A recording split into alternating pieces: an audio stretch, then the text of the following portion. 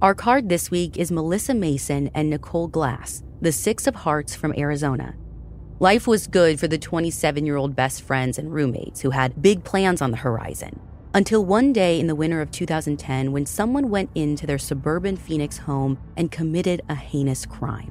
One that's left their loved ones and police perplexed for over a decade. I'm Ashley Flowers, and this is The Deck.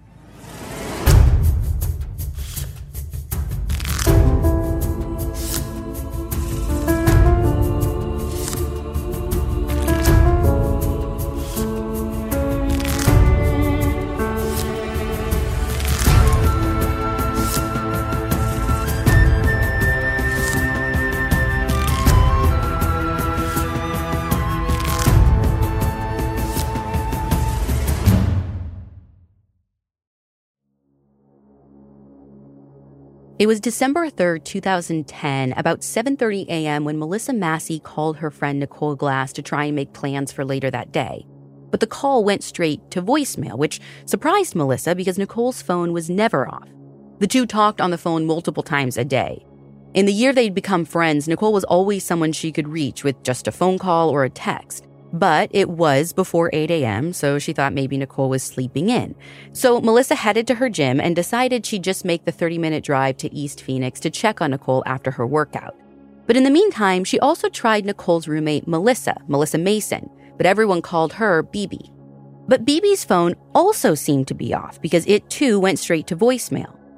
When Melissa pulled up to the house around noon, she noticed that both women's cars were parked in the driveway. Nicole had given her a key to the single-floor ranch-style home, so Melissa tried to let herself in by unlocking the deadbolt. Except the door wouldn't open. It seemed like the smaller lock on the doorknob itself was in the locked position, which was never the case. In fact, Melissa was pretty sure Nicole didn't even have a key to the smaller lock. Phoenix cold case detective Dom Rostenberg said that's when Melissa's concern for her friends started to grow. I wouldn't say she was panicked at that point, but she was a little concerned. So she started walking around the house and she looked through a window and she just saw what appeared to be one of her friends lying on the floor. Where's your mom? I just came over to my friend's house and she's not answering the door, and I went around to the back and I just see someone laying there. Because of the angle of where she was peering through a window, Melissa could only see an arm on the floor near the couch. But still, she knew this was bad. Melissa waited for police in the cul-de-sac out front, and when police arrived, one of them kicked in the front door to get inside. When police walked through the house, it was BB they found first.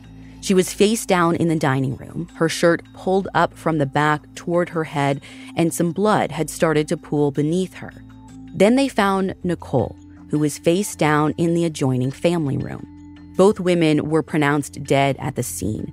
And based on the looks of things, it was pretty clear they'd been murdered. Police quickly checked every room to make sure the killer wasn't still inside, and once they'd cleared the house and the backyard, they roped the whole property off with crime scene tape while simultaneously applying for a search warrant. While they waited to go back in the house, police set up a mobile command unit in front of the home and quickly pulled their first witness, Melissa, in for an interview. Melissa was overcome with emotion when she learned that both women were dead, and what she told police only compounded the tragedy.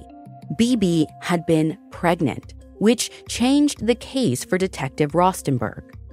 So from under the law in Maricopa County, the fact that she was pregnant, it becomes a triple homicide. So that's what we're investigating here, a triple homicide. Now, Melissa didn't know BB well. She was much closer with Nicole. Beyond the fact that she was pregnant, all she could give police about BB was the first name of the baby's father, Marquise. And she knew that he drove a maroon Chrysler with quote-unquote fancy wheels. As for Nicole, Melissa told police that the last time she talked to her was the night before over the phone. Nicole said that she was waiting on a ride to a gig that she'd gotten bartending a private party. But she didn't say who was giving her a ride or where the job was. Melissa said the two didn't talk the rest of the night, but when she woke up on December 3rd, she had missed a text Nicole had sent the night before at around 11:15. The text said, quote, "Nobody has showed up to get us or called, and I'm going to be hot if nobody shows. I got ready for nothing. Boo." End quote. In the rest of her hour-and-a-half-long interview with the detective, Melissa let police search her car, and she gave them names of several other people that they were eager to interview. And then, almost like clockwork, a man in a car with what one could consider fancy wheels showed up, and he wanted to know what the heck police were doing at his girlfriend's house. It was Marquise. According to police reports obtained by our reporting team, when Marquise showed up at the crime scene, police immediately pulled him into the mobile command unit for an interview. By the way, this was between 6 and 7 p.m., and homicide detectives were still waiting on a judge to sign their search warrant, which was taking a lot longer than usual. So in the beginning of their interview with Marquise, detectives asked him what he thought of the police presence at his girlfriend's house, and Marquise asked if it had something to do with, quote, last night. Marquise explained that he'd been at the house with Nicole and BB when Nicole got the call about the bartending gig, and he found the call kind of suspicious. He said Nicole convinced BB to go with her because the employer was sending a limo to pick them up, and they would make like $400 before tips. Marquise said that BB agreed to go, which was his cue to leave. But before leaving, BB had gotten upset with him, questioning him about seeing his ex-girlfriend. And he said that it resulted in kind of a low-key argument, but nothing major, and everything was pretty much fine between them when he left the house around 8 p.m.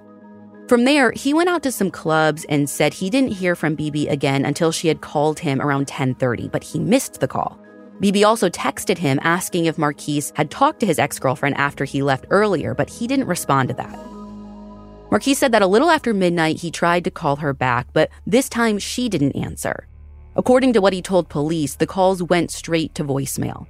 And 5 calls later, at 2:07 a.m., Marquise texted BB to inform her that he'd tried calling her, but she never responded. And Marquise said that's about when he left the clubs and went home. When he still hadn't heard from her all day the next day, he decided to just drive over. And that's what brought him here now. A detective asked Marquise if BB had any tattoos, knowing that they'd seen a big one on one of the women's backs when they first discovered the bodies. And Marquise confirmed BB had a cross tattoo across her back. Realizing it was her, Marquise became emotional. Up until then, he hadn't known for sure that BB was in fact one of the victims. But now, police were officially telling him that his girlfriend and their unborn child were dead. Marquise admitted that the baby he was expecting with BB was a surprise, but they were both committed to having the child, even though she was just 8 weeks along. But Marquise also admitted that he had been seeing other women until he found out BB was pregnant. And ever since then, the two had been monogamous. When asked if he had any idea who would want Nicole or BB dead, Marquise said it couldn't have anything to do with BB because she was, quote, the sweetest thing ever. He said she had no enemies, and so to him, whoever killed them had to have been after Nicole, who he thought kept some shady company. Marquise agreed to give police his DNA, so they swabbed his cheek right then and there. He didn't have BB's family members' phone numbers, so instead he left the scene and drove directly to Tucson to notify her mother of her death. In a police report, the detective wrote that Marquise was still very emotional when he left the scene. Finally, at 10 o'clock that night, this is 10 hours after their bodies were first discovered, an officer returned with the judge's signed warrant. It's worth mentioning here that 10 hours is an unusually long time for a homicide detective to get a warrant, because medical examiners and crime scene techs have to wait to get access to a murder scene. In most cases, investigators take control of a scene within an hour, but Phoenix PD didn't offer any explanation for what took so long in this case. Anyway, with a search warrant in hand, the forensic part of the investigation finally got underway. The inside of the house didn't present any obvious clues about what had happened to the women. The TV in the living room was still on, no rooms appeared to have been ransacked, and there were no signs of forced entry or a struggle. Outside, the usually quiet cul-de-sac had become chaotic. TV news crews had started to show up and began doing live reports from the street, while officers went door to door to interview neighbors. By talking to one neighbor, police learned that Nicole had moved into her house in 2006 and that she and BB liked to host parties that usually went late into the night. But none of the neighbors reported seeing or hearing anything unusual in the last couple of days. Another neighbor told police that the day before, on December 2nd, she observed something a little out of the usual that kind of stood out. Contractors were lugging extension cords and buckets to and from the house sometime between 3 and 4 p.m. That actually made sense, though, because Melissa had also told detectives that Nicole was having the floors in the house refinished and had hired a crew to get the 2 or 3 day job done. While detectives worked to track down the names of the men who'd worked on the floors, about 35 miles east of Phoenix in Apache Junction, Nicole Glass's mother, Rachel Glass, had just gotten home from work when a friend called and urged her to turn on the local news immediately.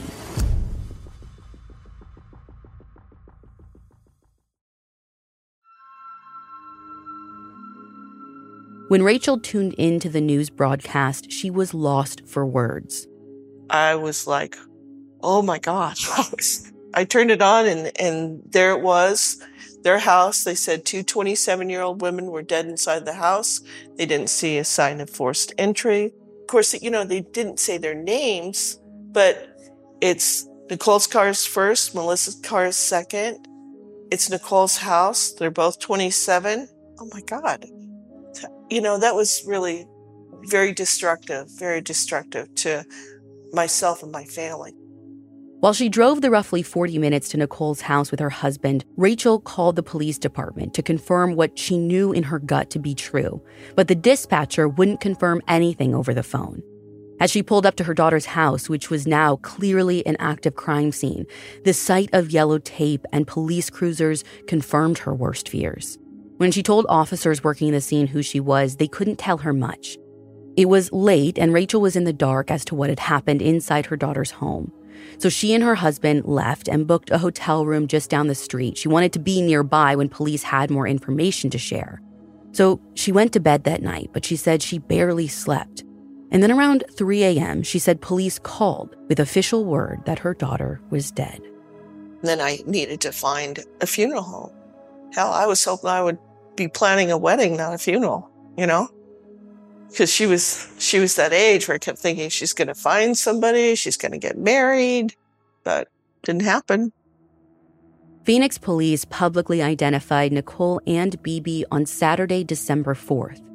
In a short news brief buried in the Sunday edition of the Arizona Republic, the story painted a picture of a community unsure of how to process the murders. The story noted that later that weekend, Nicole and BB's neighbors were in the cul-de-sac hanging up holiday decorations and talking openly about how shocking it was to have had a triple murder happen merely feet from their own homes.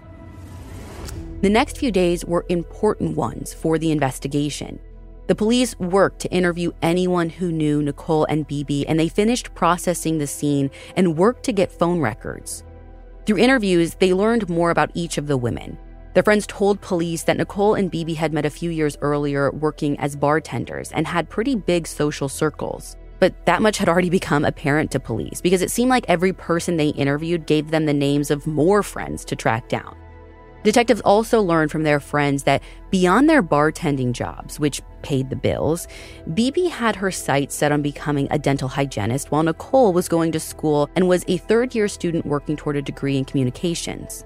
Police also learned that aside from the well-attended parties, their house was just a place where people were comfortable and liked to spend time. Here's Detective Rostenberg again. We learned that they were loved by many. They had a lot of friends. They were gregarious. They were outgoing.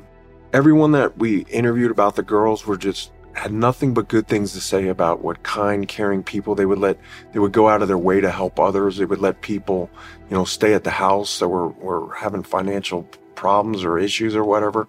They were just good friends, and they were good people. Interviews with the women's friends were helpful in learning about the women's lifestyles and routines, but the interviews weren't revealing any obvious reasons why anyone would want them dead.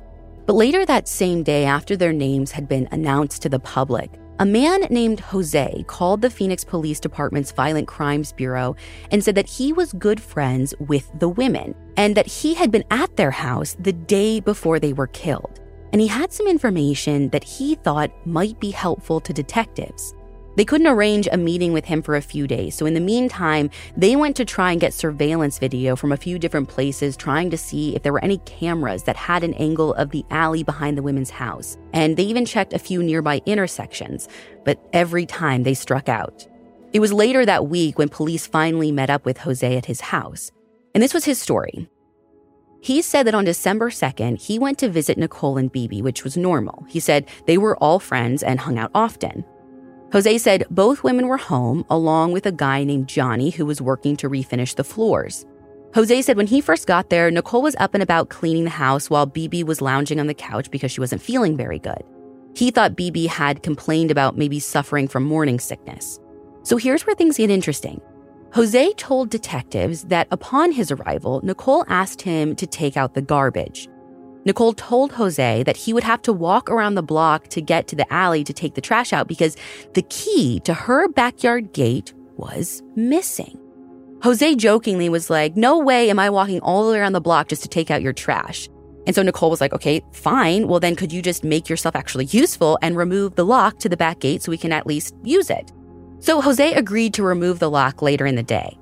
He told police that he hung out for about an hour, and at some point during that time, 2 more workers showed up to help Johnny with the floors, though he didn't really have any interaction with any of them. Eventually, the 2 women told him that they had to leave for what he called a girl doctor appointment, and they invited him to tag along, but he declined, saying that he's going to wait at their house with the workers and then get to work removing that lock on the back gate. It took him about an hour to remove the screws, and eventually he broke the lock off the gate with a hammer. Jose said that he placed the lock on the kitchen counter so Nicole would see it when she got home. He tried to hang around a little longer, even tried calling the 2 women after they'd been gone a while, but neither of them answered. So he said that he left and went to a different friend's house to hang out the rest of the day before going home that night. Now, Jose's comment about the lock immediately made police wonder if Nicole and Bibi's killer or killers entered and exited through the unlocked gate from the alley and backyard. Or maybe the killer or killers had the missing key to the gate, intending to use it, not knowing the lock was removed. Jose told investigators that he didn't remember Nicole saying where she thought the missing key might be or if she knew who had it. He insisted that he didn't have any contact with the women after he left their place on December 2nd. And the next day, his brother called him to let him know that the women had been murdered. But what Jose did have was a business card for Johnny, the worker who'd been refinishing the floors at Nicole's house. And in an effort to fully cooperate, Jose also provided his DNA to police. The next day, detectives located Johnny and interviewed him. According to police reports, Johnny told police that Nicole had found his floor polishing business online back in the fall.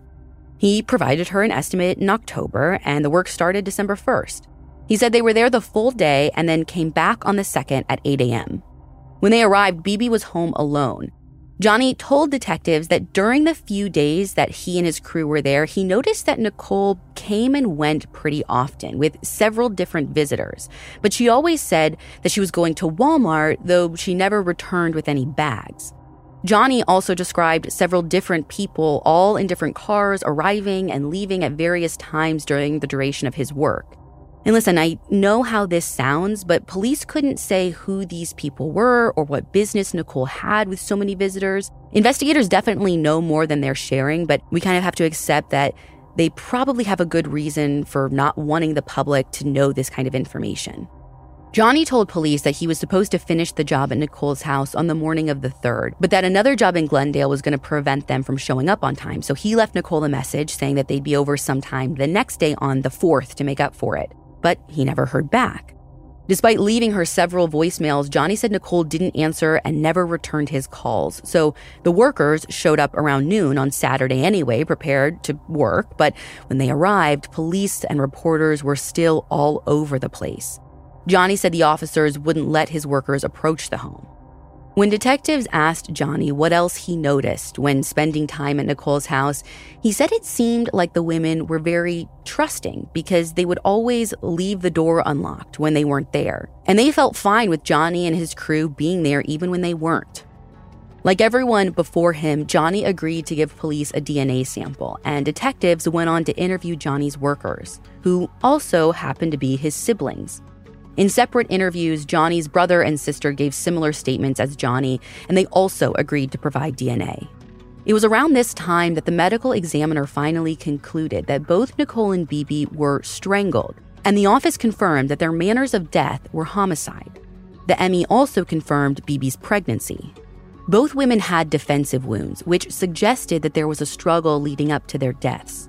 Detective Rostenberg said that while there was no evidence the women were sexually assaulted, that doesn't mean it didn't occur, though he wouldn't say anything more about that.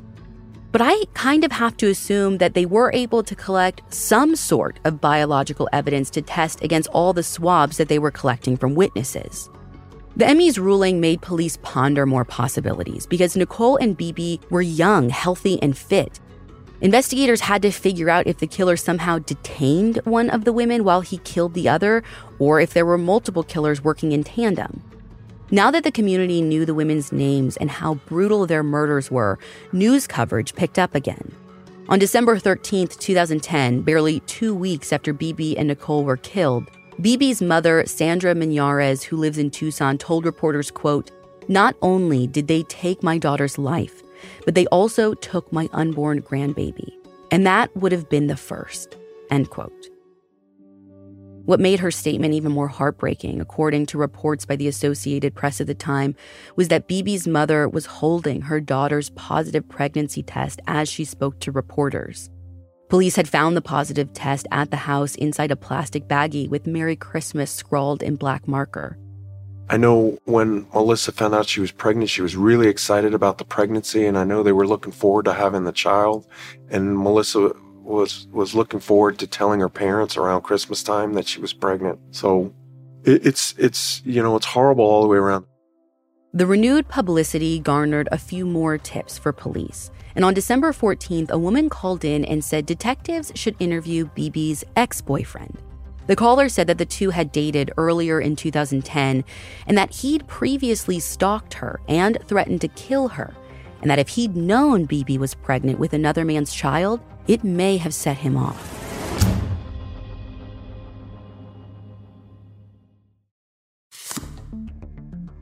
Tracking down Bibi's ex wasn't easy, but police finally arranged to interview him in early 2011.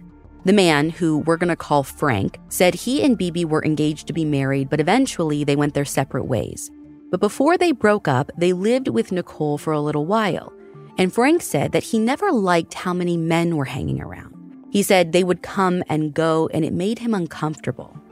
Frank said that after they split, he and Bibi stayed friends, but he had no idea that she was pregnant with Marquise's baby until after Bibi's death. Frank admitted to police that he wasn't happy to hear that because Bibi hadn't been dating Marquise very long, and in his opinion, it was too soon for them to start a family together. But Frank denied having ever threatened Bibi, and he denied having anything to do with the women's murders. When asked what he thought happened to them, he basically told police the same thing Marquise did. Nicole must have been the target, not Bibi. Frank also agreed to provide his DNA, and he gave detectives the names of a few more men that they should interview. Detectives worked over the next several weeks to interview the friends of the women, and every time they interviewed someone, they collected their DNA and were given more and more names of additional people to talk to. It's almost like the women had a never-ending list of friends, mainly through their work in the Phoenix area service industry. I can tell you several people were interviewed as far as that previously dated both Melissa and Nicole. We're continuing to look at these people, but as of this time, we have no probable cause to believe that there's arrest is imminent with any of these people. None of the interviews provided a clear suspect or motive. Police were pretty certain it wasn't a robbery that resulted in the women being killed. They figured it had to be more personal than that. Not long after that, the case went cold.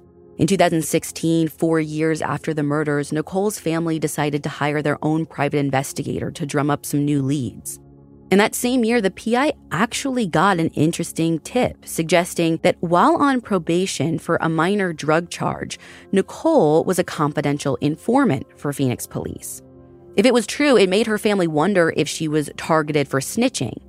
Now, Rachel says that police wouldn't say one way or another, so frustrated and desperate for answers, she took them to court, and officials finally were compelled to answer, and police said no. Nicole was not a CI for their department. Over the years, detectives have revisited persons of interest in the case, which is basically everyone. They've even conducted polygraph tests. But Detective Rostenberg said not everyone involved is as forthcoming as they used to be. I can tell you that some of them were initially cooperative and they're not so cooperative now. That could mean they're just frustrated, they're angry, they're dealing with this in their own way. Detective Rostenberg said the pool of physical evidence in the case has remained pretty much unchanged from 2010, which in turn has stalled the investigation, which he summed up as, quote, forensically tapped. Police have remained in regular contact with the women's families who still call them sometimes to check on the case or to offer insight on people they should speak with.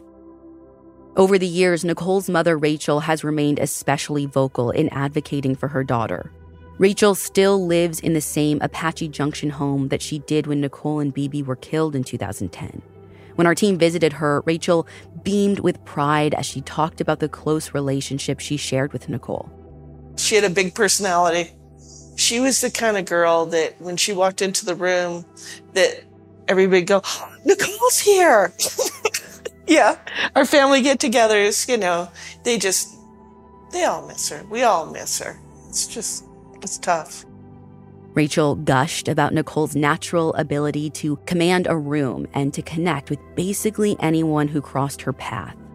She was absolutely darling, and she just attracted people like flies to honey, that's just the way she was. And even when she was in high school, oh my God, at her funeral, there was a lot of people from high school that she went to school with that came. I was really happy about that. Talking about her daughter has become easier with the passing of time. But Rachel still aches to know who killed her daughter and why. Until then, she'll try and keep her daughter's memory alive.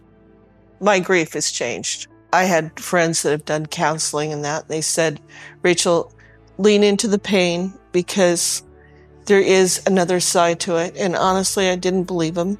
I didn't believe that there was another side to grief where you could get to the point where you could talk about it and not break down in tears. It is beyond time to find some answers for these women.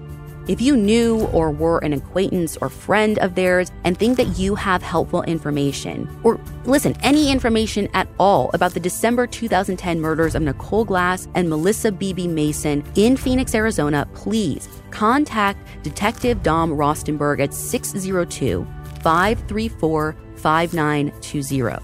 If the tip leads to an arrest in the case, there's a $9,000 reward.